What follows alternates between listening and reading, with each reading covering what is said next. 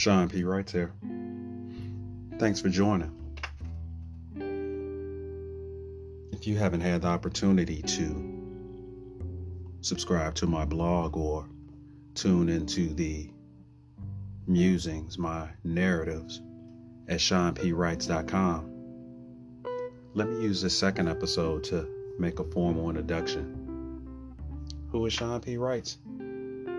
The short version: I'm an author, poet, storyteller, spoken word artist, essayist, genealogist, and recovering journalist. I'm a self-taught cook, an ardent searcher of God's face. Along with that, I'm a native son of the Windy City. But the question that used to elude me ever since I could remember was, who are you really? Truth be told, when I started shunpwrites.com in 2012, I wasn't sure of who I was. Only that I was wandering in the tumult of aspirations that weren't mine to have. However, the passage of years brought me the gift of humility. I was swept onto the rails of life to face an uncomfortable truth that I was in conflict with myself. Our archenemy is often the person that we will spend every day of our lives with, and it bears repeating: ourselves. When I came to terms that I was guilty of placing my faith and allegiance in the wrong places, any lingering fears about tossing my energy into a void that had no wherewithal or ability to reciprocate my investment crumbled one day when my maternal grandmother, my big mama, recalled one of her darkest moments as she pointedly told me in 2014. Being one of the millions of African Americans that made the journey from the confines of the Deep South to the promise that the North offered, she told me, "Shit, scared for what? I didn't have any time to be scared. Nobody was going to help me sitting around crying, feeling sorry for myself. I was too busy to be scared." And whenever fear threatens, I think of her. That was her gift to me.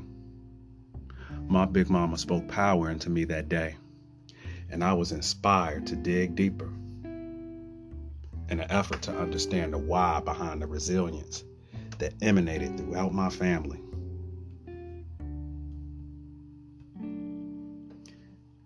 But when I poked at my family tree, my efforts began to take on a life of its own. At this point in time, I'm roughly 10 generations in some parts of my family tree. One of the most humbling journeys of my life. When I began finding my assorted family members around the country, I became a reluctant genealogist, and I was given the moniker that I'm now known by, the Ancestor Whisperer. Along the way, the Almighty had this magnificent way of recalibrating the tattered confines of my spirit. I learned that love is the conduit to immortality. Because love is energy, and energy can be neither created or destroyed. It can only change form. It was this power that I saw in the form of my family, and I resolved to tell their stories. The blog that I founded in 2012 and my ongoing narratives about what my family has taught me serves as a literary catalog during an ongoing discovery of relevance. These narratives on my blog and within the confines of this developing podcast will serve as a testament to the redemptive power of love, spanning the valleys of faith, poetry, genealogy, humility, and everybody's favorite, the thing that we all have in common: food. My journey, my path is my own, just like everyone else's. But it is my sincere hope that my words can be used as fuel for empowerment rather than useless prattle that falls on deaf ears. That said, I thank you for the honor of coming through here on the Incense Burns. And let me just make the assumption that you're going to take that next step and follow my blog at shunpwrites.com.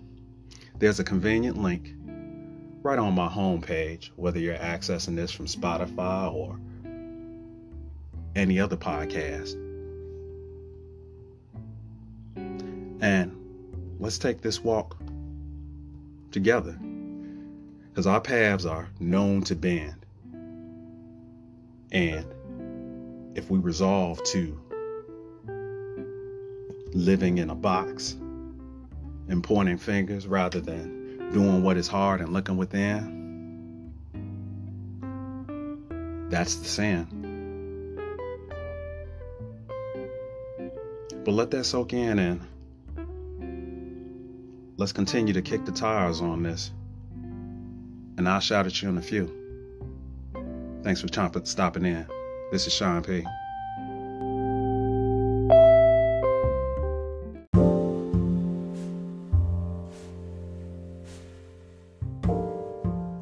Episode 8 has Incense Burns, and I am your humble host, Shun P. Writes.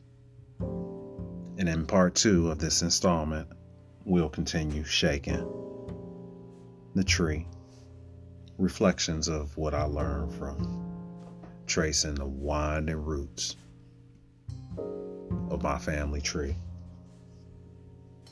Just really appreciating the sacrifices of those shoulders who hold me aloft. And even into this day, in retrospect, what did I know about the ancients?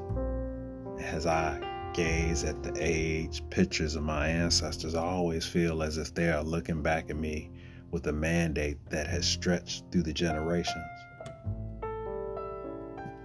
So in the process, and so many of my family members, or the collective of people like me that are the genealogists, the storytellers, the people that collect the histories of our people, we chose to listen to those whispers, and like me, we all resolved that their stories would be told.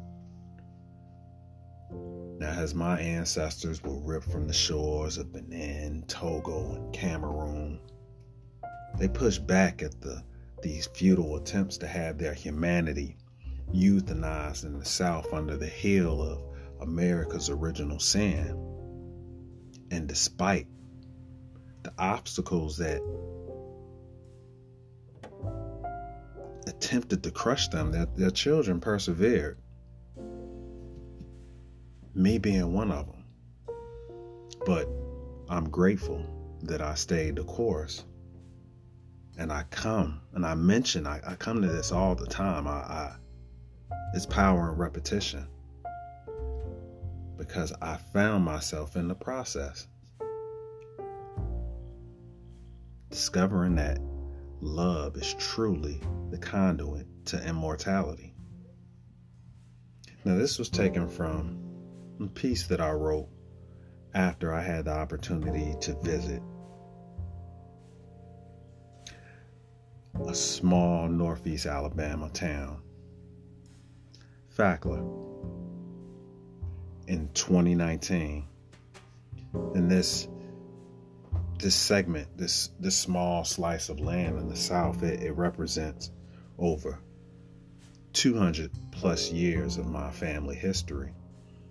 And if you have an opportunity to go to my website, and there's a handy link on the homepage of this humble blog. So if you're accessing it through Spotify or Anchor, or how about this? How about you just subscribe to the site, and you can scroll through here and read this piece. But I have some photography in it that's included in here as well, as my family gathered in the seat of family history. There's also a photograph of me touching the ground, the actual ground, when my people, when my ancestors walked. And I just, as I stood out there, I just imagined or just tried to visualize, my grandpa church, my Uncle Cupid, my grandpa Francis breaking bread, walking these grounds. And it was humbling. One of the most humbling experiences of my life. And for many that have followed my genealogy journey, it's a special treat. There's actually a picture of me and my Uncle Calvin here. And my Uncle Calvin is legendary, and he often litters my writing because he was such a pivotal and dominant figure in my research. And there's a picture of me and my big mama, my muse and my oracle.